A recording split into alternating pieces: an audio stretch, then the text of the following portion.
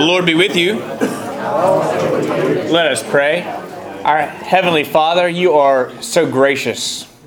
You are such a loving and amazing God. What a privilege it is to draw near to you, knowing that when we draw near to you, that you will be right there waiting for us. And in fact, we would not have even had the inclination to draw near to you had you not first made yourself available to us by your great Spirit. And so, Father, we come now trusting that you will be with us.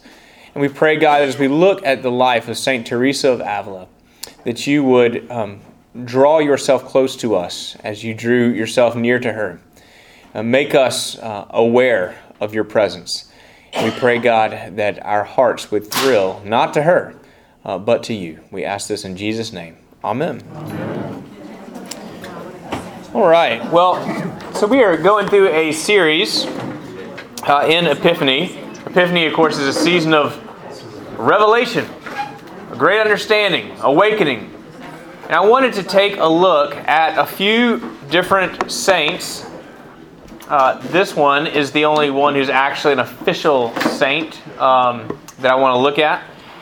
But a saint, folks who have gone before us, folks who have been used by God for big, amazing, wonderful things. And so last week we took a look at Dr. Martin Luther King Jr. and saw he didn't really have an epiphany. He had a sort of series of epiphanies.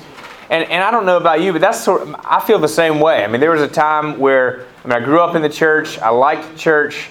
Then there was a time where I didn't like church, and why would I ever come back to this place? And I did have a sort of conversion, but I look back and I've had steps along the way, many steps, several, and I would say about 3 different sort of conversion-style moments, but just times where the Lord has drawn me in. But just, I feel like sometimes I've had this image for a long time in my head about Christian growth, that it's like a I don't know, multi-story building, and there's not stairs, but there's like a hole in the floor, the ceiling from each one, and you're like a bouncing ball on your level.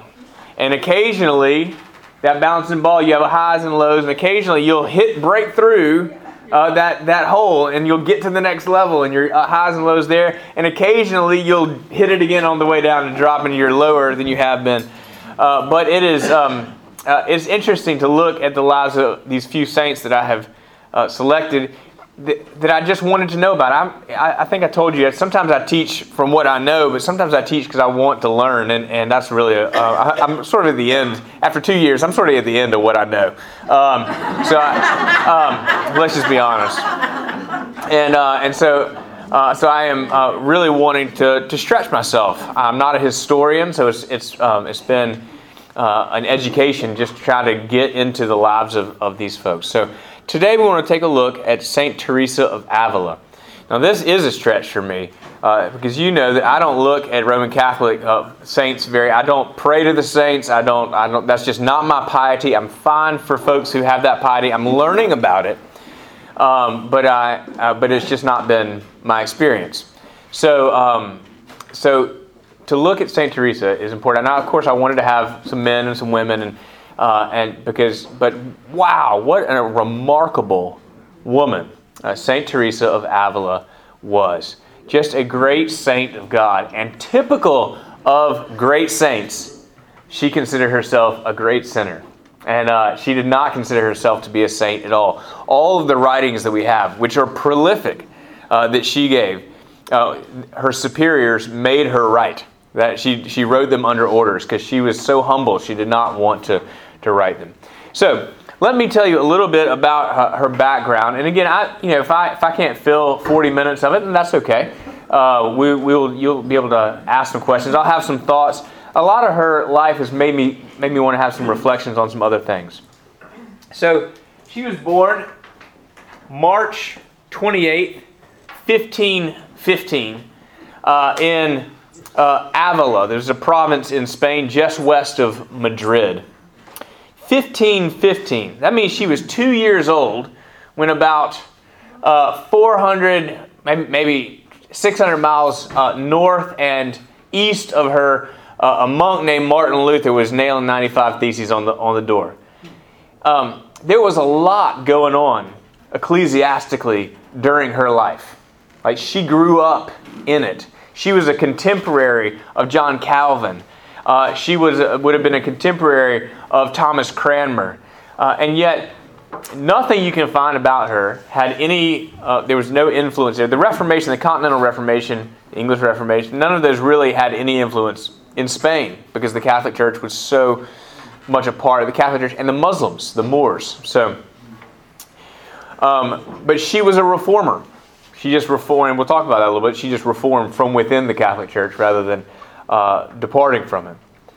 So March 28, 1515, born to a Catholic family of Spanish nobility. And like a good Catholic family, there were 10 kids running around that house. She was one of 10, but she, I don't know if anybody who grew up in a house like that or down the street from a house like that, but this, Teresa did not get lost in the shuffle. She had apparently just an effervescent, wonderful, magnetic personality. But she was always drawn to the church, even from a very early age, fascinated with the lives of the saints. Now you can imagine they had fiction back then, and she loved stories, but it was almost all religious fiction.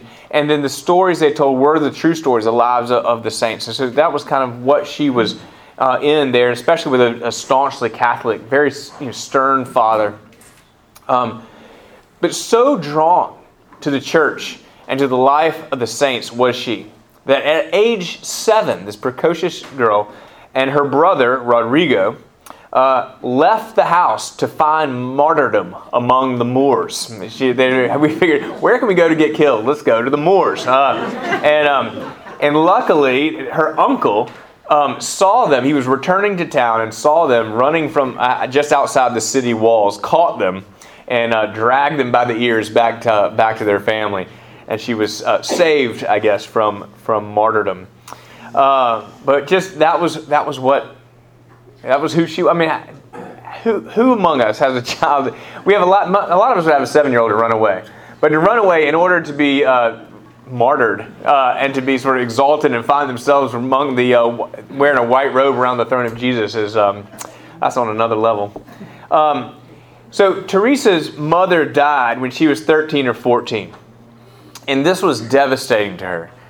And, I don't have big books on my shelf that talk about Teresa of Avila, but so the accounts that I was able to find had differing accounts of what happened in that moment. Definitely devastating for her, but how did she handle that?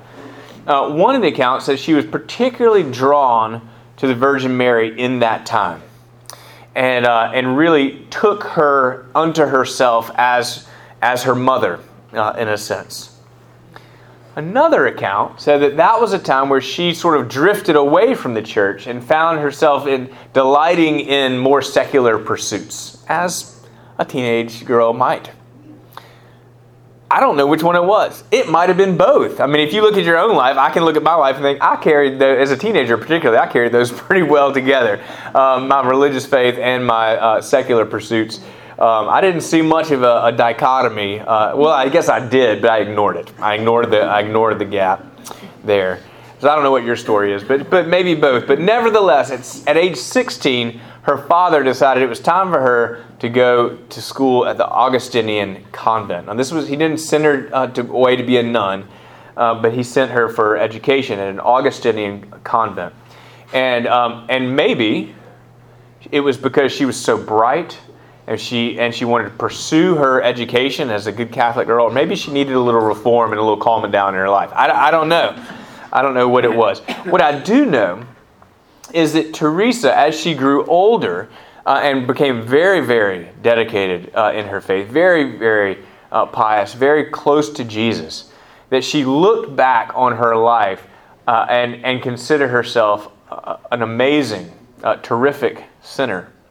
Now, that may be in the eye of the beholder, because she was what I think of going wild as a teenage girl. It's hard for me to imagine, even in the accounts that I read about Teresa getting into those things, because she just seemed like such a wonderful kid as a young child. But nevertheless, she was incredibly humble that Jesus would deign to love one as her. Anyway, that's important. It's important for who she was. She was incredibly humble. So her father sent her away to the convent for her education, but against his wishes, a few years later, she became a nun. So he did not want that. And I don't know about you. I mean, I know I've certainly known parents who wanted their kids to have religion that was going to be good for them. It was going to calm them down where they needed to calm them down. But don't go too far, right? Don't run away. Don't be a fanatic, you know. And this was, but how amazing. If he had gotten what he wanted, we wouldn't be talking about this today. Like, God had other plans for her. And you just think about your own life and about your kids' lives. And if we planned our lives out, I mean, the world would be incredibly different and much more boring or much more broken even than it is now. That God is in control and He's doing what He wants with us in our lives. I will tell you that I never in my wildest dreams, and maybe against my wildest dreams, pictured, and I take this the right way, but I never thought I'd be a Floridian, much less a priest. But I never thought I'd be a Floridian. I didn't care to live. I mean, you know, I grew up coming to the beach here, and it was fine. There was a lot of traffic. I didn't really think I wanted to be a Floridian. I'm so glad to be here. I wasn't looking for this opportunity, and God brought it. So you just never know. If you follow your own plans, then your life would look one way. But if God gets a hold of you, it's going to look another. And that was certainly Teresa's experience. And much of her piety, much of her life, was constantly giving herself over and submitting herself to Christ and to Christ's ambassadors. She was incredibly submitted to her own confessor and her own superiors as a nun. So she entered a Carmelite convent, the Carmelite Convent of the Incarnation, against her father's wishes. And yet this was a convent that was known to be lenient. It was not a convent known for its high moral standards and strict asceticism or piety. They had relationships with folks outside the convent, and they had possessions within the convent, and it just wasn't that strict. Which initially suited young Teresa just fine. All right? In fact, she was so precocious and bubbly and effervescent that it was reported that it was sort of a fad among the aristocracy that they would come and visit. It looked good to go visit the convent, right? But they wanted to hang out with Teresa because she was so fun. And probably irreverent. I mean, probably just like, there's nothing better than an irreverent nun. When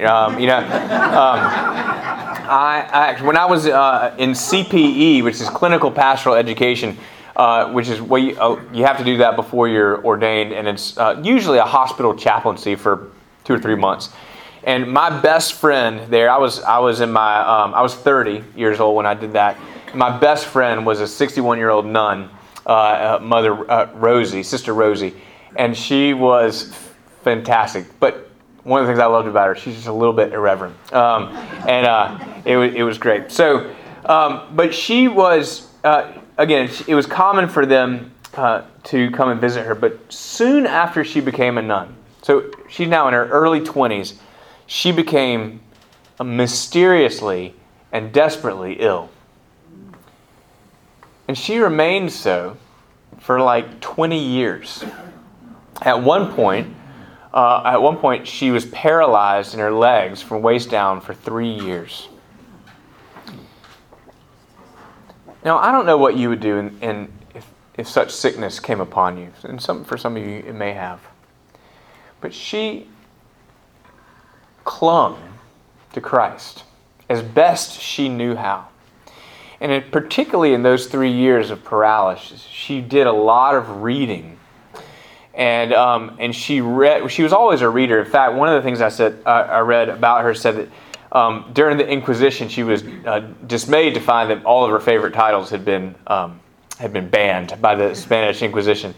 But she did a lot of reading. Again, the lives of the saints, a lot on the religious and spiritual life during those 3 years. And she really felt closer than ever to Jesus, but exhausted. Spiritually just exhausted. Like she was trying hard, but not getting nearly as far as she felt like she ought to. And she got better. She didn't really consider it a miracle. I mean, it took 20 years. She certainly prayed. But she was so grateful for that time, and yet still just spiritually just, felt like she was walking in mud. You know how, it's just, you're not getting far. It's a lot more work than it ought to be. And she returned to the convent, and she still had only that sort of mud. She still only felt like it was sort of a half-hearted spirituality, a half-hearted devotion. And she was walking down the hallway of the convent, which, she must have done hundreds of times before. And her attention was caught like never before by a statue of the wounded Christ. This is Christ being scourged before his crucifixion. And in that moment, she was struck by the depths and the pain of the love of Christ. She was overwhelmed with how much suffering Jesus had endured and how he never took his eyes off the Father, even when the Father seemed silent. Remember on the cross, my God, why have you forsaken me? And it was in that moment where, as one author said, gently but powerfully, she said Jesus began to break down her defenses and to reveal to her the cause of her spiritual exhaustion. She became aware that even though she'd given her life to the religious life and committed herself to Christ, that she still had defenses up against him. There were still areas of her heart that she was holding back. And what Jesus revealed to her in that moment about the cause of her spiritual exhaustion, this author says, her dalliance with the delights of sin. Now, the author doesn't go into any of what that was. I can't begin to tell you what that was. But she was overcome with the reality of the gap between her heart and the heart of Christ. And overcome with wonder and gratitude and devotion that Jesus would cross that gap on her behalf. Now, I just think that it's just remarkable that she saw this statue that surely she had seen many times. It wasn't, there's nothing I saw that was a new statue that had been placed there. And how many times have you ever read a passage of Scripture or seen a piece of art or gone through the liturgy in our prayer book and it strikes you in a way that has never struck you before, and the Lord speaks to you in an incredible and moving and even converting way? I had a mentor when I was in high school named Snooks Haley. Snooks was about 90, and we had gotten paired up in a program that just paired youth in the church with the elderly, and she was really cool, and I loved hanging out with her. I remember her telling me that she was converted at a stoplight. She came to a stop, and something in the red light stopping and the green light turning, like God just spoke to her. She said she was overcome with the presence of God. I'll never forget that. What an ordinary experience that God spoke to her. And I just wonder if you've had an experience like that. Something just incredibly ordinary, even that you've seen many, many times before, that God uses in a moment to speak. Again, the liturgy or a window in the church or something like that. If not, just ask the Lord. Be open. Be open. So, in that moment, she gave herself again, and this is what she would call her final conversion. And she gave herself again to Christ, but her love for the saints continued, but really narrowed and focused to St. Augustine and Mary Magdalene. Now, think about Augustine. If you know about St. Augustine or St. Mary Magdalene, both had been great sinners. who experienced incredible, remarkable redemption. Mary Magdalene was a prostitute. She wept at the feet of Jesus, rubbed his feet with her hair at the fact that he would forgive her. Remember, I think the scripture says 7 demons he cast out of her. And yet she was exalted as a wonderful saint. I don't believe any of the stuff that says they were married or anything. I don't think there's any need for or truth to that. But nevertheless, Teresa really found a lot of kinship with her. And Augustine, who was reputed as a wild man for sure. His mother prayed for him and prayed for him and prayed for him, and finally he came to Christ in dramatic fashion and became one of the great theologians the church has ever had. And so she found great. But she said that it did concern her that once they were converted, they never fell, and she fell many, many, many times. Now, they probably would say they fell many times. Like you can say, look at your own life and say you fell many times. Again, it's just an awareness that she had of her own sin and her need for Christ. Interestingly, that's something that she shared with her contemporary, Martin Luther. But only she would not brag about that, and neither would he probably because they had such different ecclesiastical allegiances. So she wrote, "I used to find great comfort in reading about the lives of saints who had been great sinners before the Lord brought them back to himself. As he had forgiven them, I thought he could also forgive me. I never doubted his mercy, though I often doubted myself." If you haven't had, it resonated with me. I don't think there's many times where I doubt his mercy, but I many times doubt myself. So, with her devotion to Christ ever deepening, she left this lenient convent, and she began her own reformation. Now, I saw that at this time, and I may be getting my history a little bit wrong here, but right around this time, Ferdinand and Isabella, who I think sent Christopher Columbus, isn't that right? Same folks? Isabella was a great reformer of the church. Ferdinand was reforming the church to line his pockets. Isabella was reforming the church in her lands. They actually didn't. It was a marriage that there was a marriage of lands and family, not a love marriage, it seems. But she was reforming the church because she loved the Lord and was a committed Catholic. And so it was really within that environment that created that Teresa was able to reform. And she started somewhere, one account 14, one account 17 different Reformed Carmelite convents. They called them discalced. And I don't know if that's the Spanish or if that's a sort of anglicized word, but it means barefoot or walking around without shoes. Because, again, her reformation was not doctrinal. It was a reformation of piety.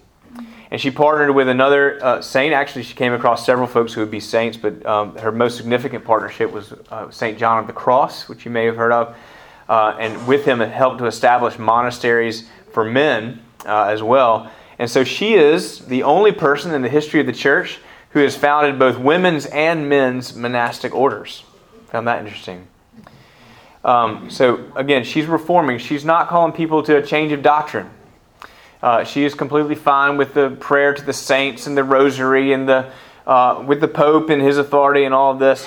But she is reforming people's piety, calling them to a higher devotion, calling them to a serious commitment to simplicity. She never lost her sense of humor, but she was incredibly devoted and called others to. In fact, at the end of her life, there were 5,000 women in her convents and some 600, 700 men in the others.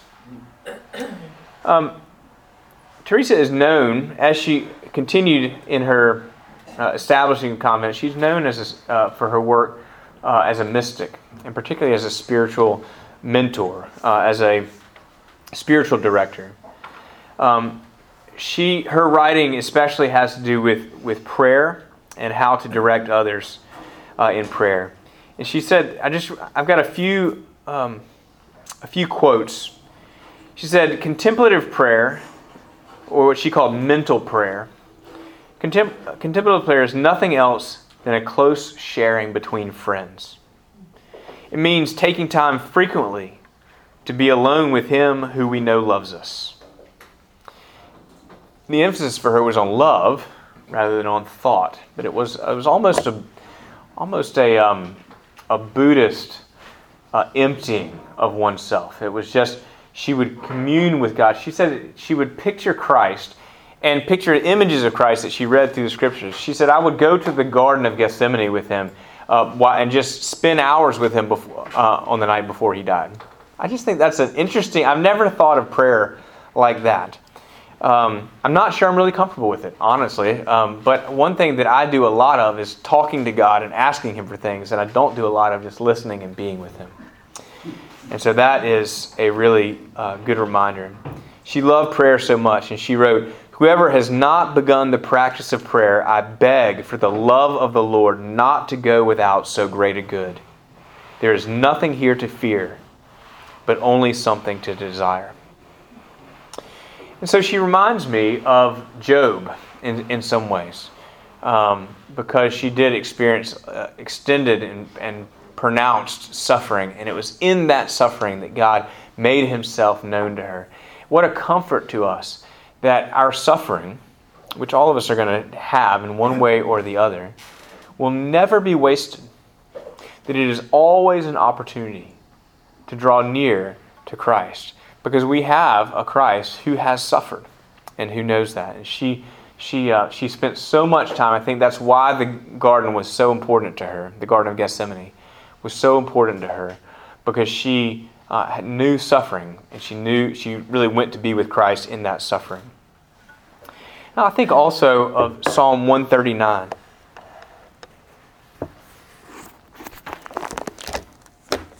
This is our psalm last week in the liturgy.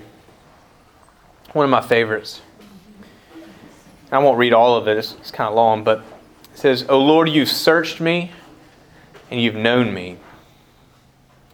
You know when I sit down and when I rise up. You discern my thoughts from afar. You search out my path and my lying down, and you're acquainted with all my ways. Even before a word is on my tongue, behold, O Lord, you know it altogether. You hem me in behind and before, and lay your hand upon me. Such knowledge is too wonderful for me. It is high, and I cannot attain to it.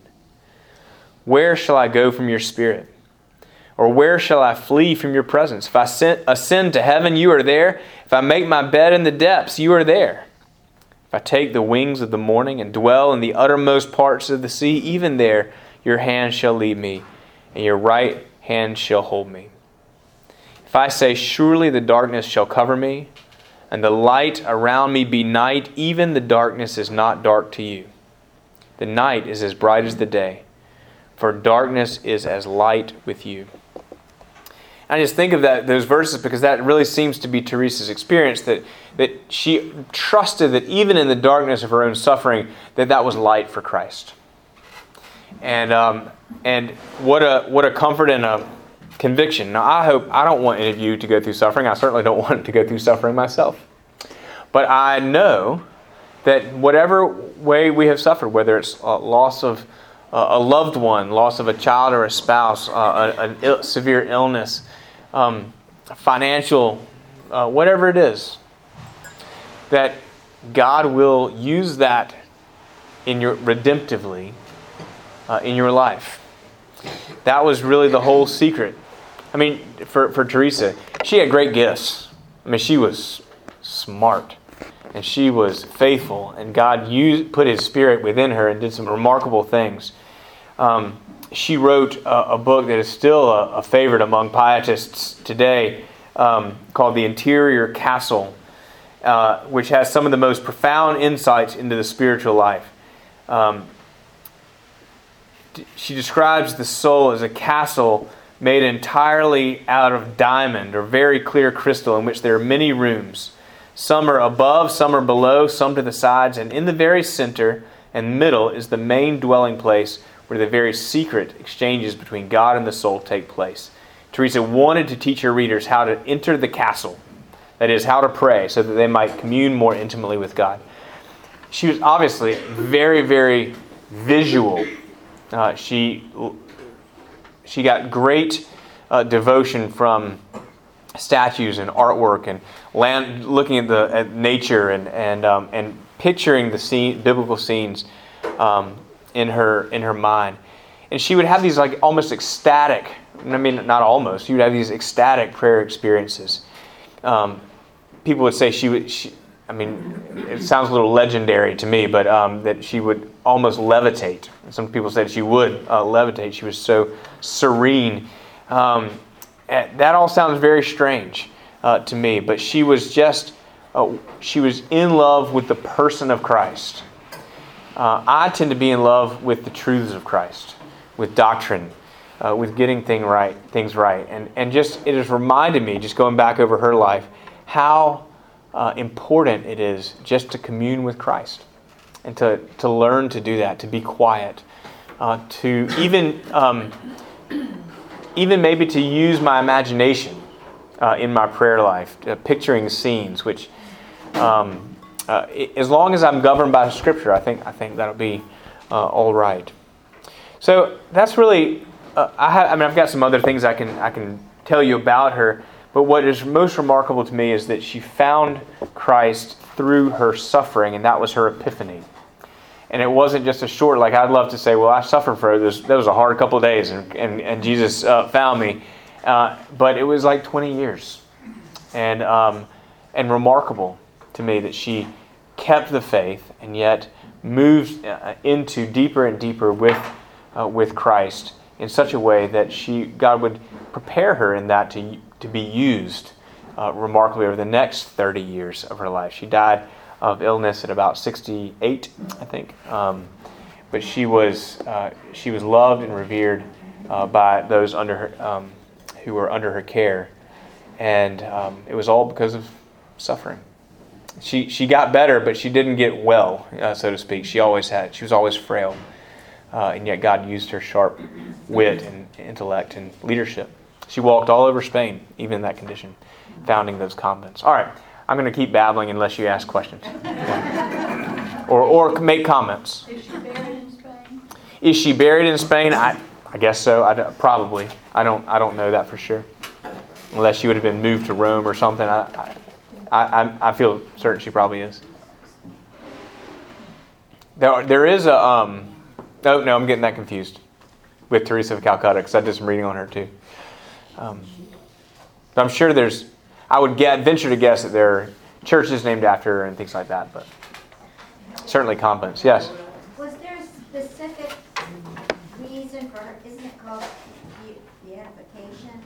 Isn't that or is that something different? Well, she was associated with the miraculous. I mean, that's you have to be canonized. In order to be canonized, as I understand it, you have to have sort of two verified miracles in your life, and her prayer life was remarkable, and there were healings and things like that. She was canonized in the 1600s, made a saint, but in 1970 she was declared a doctor of the church, and that is only one other woman that's Catherine of Siena is named a doctor of the church, which is a remarkable title, which I can't tell you too much about. But she was revered, and I think it was her great accomplishment in founding all these convents and reforming from within the church.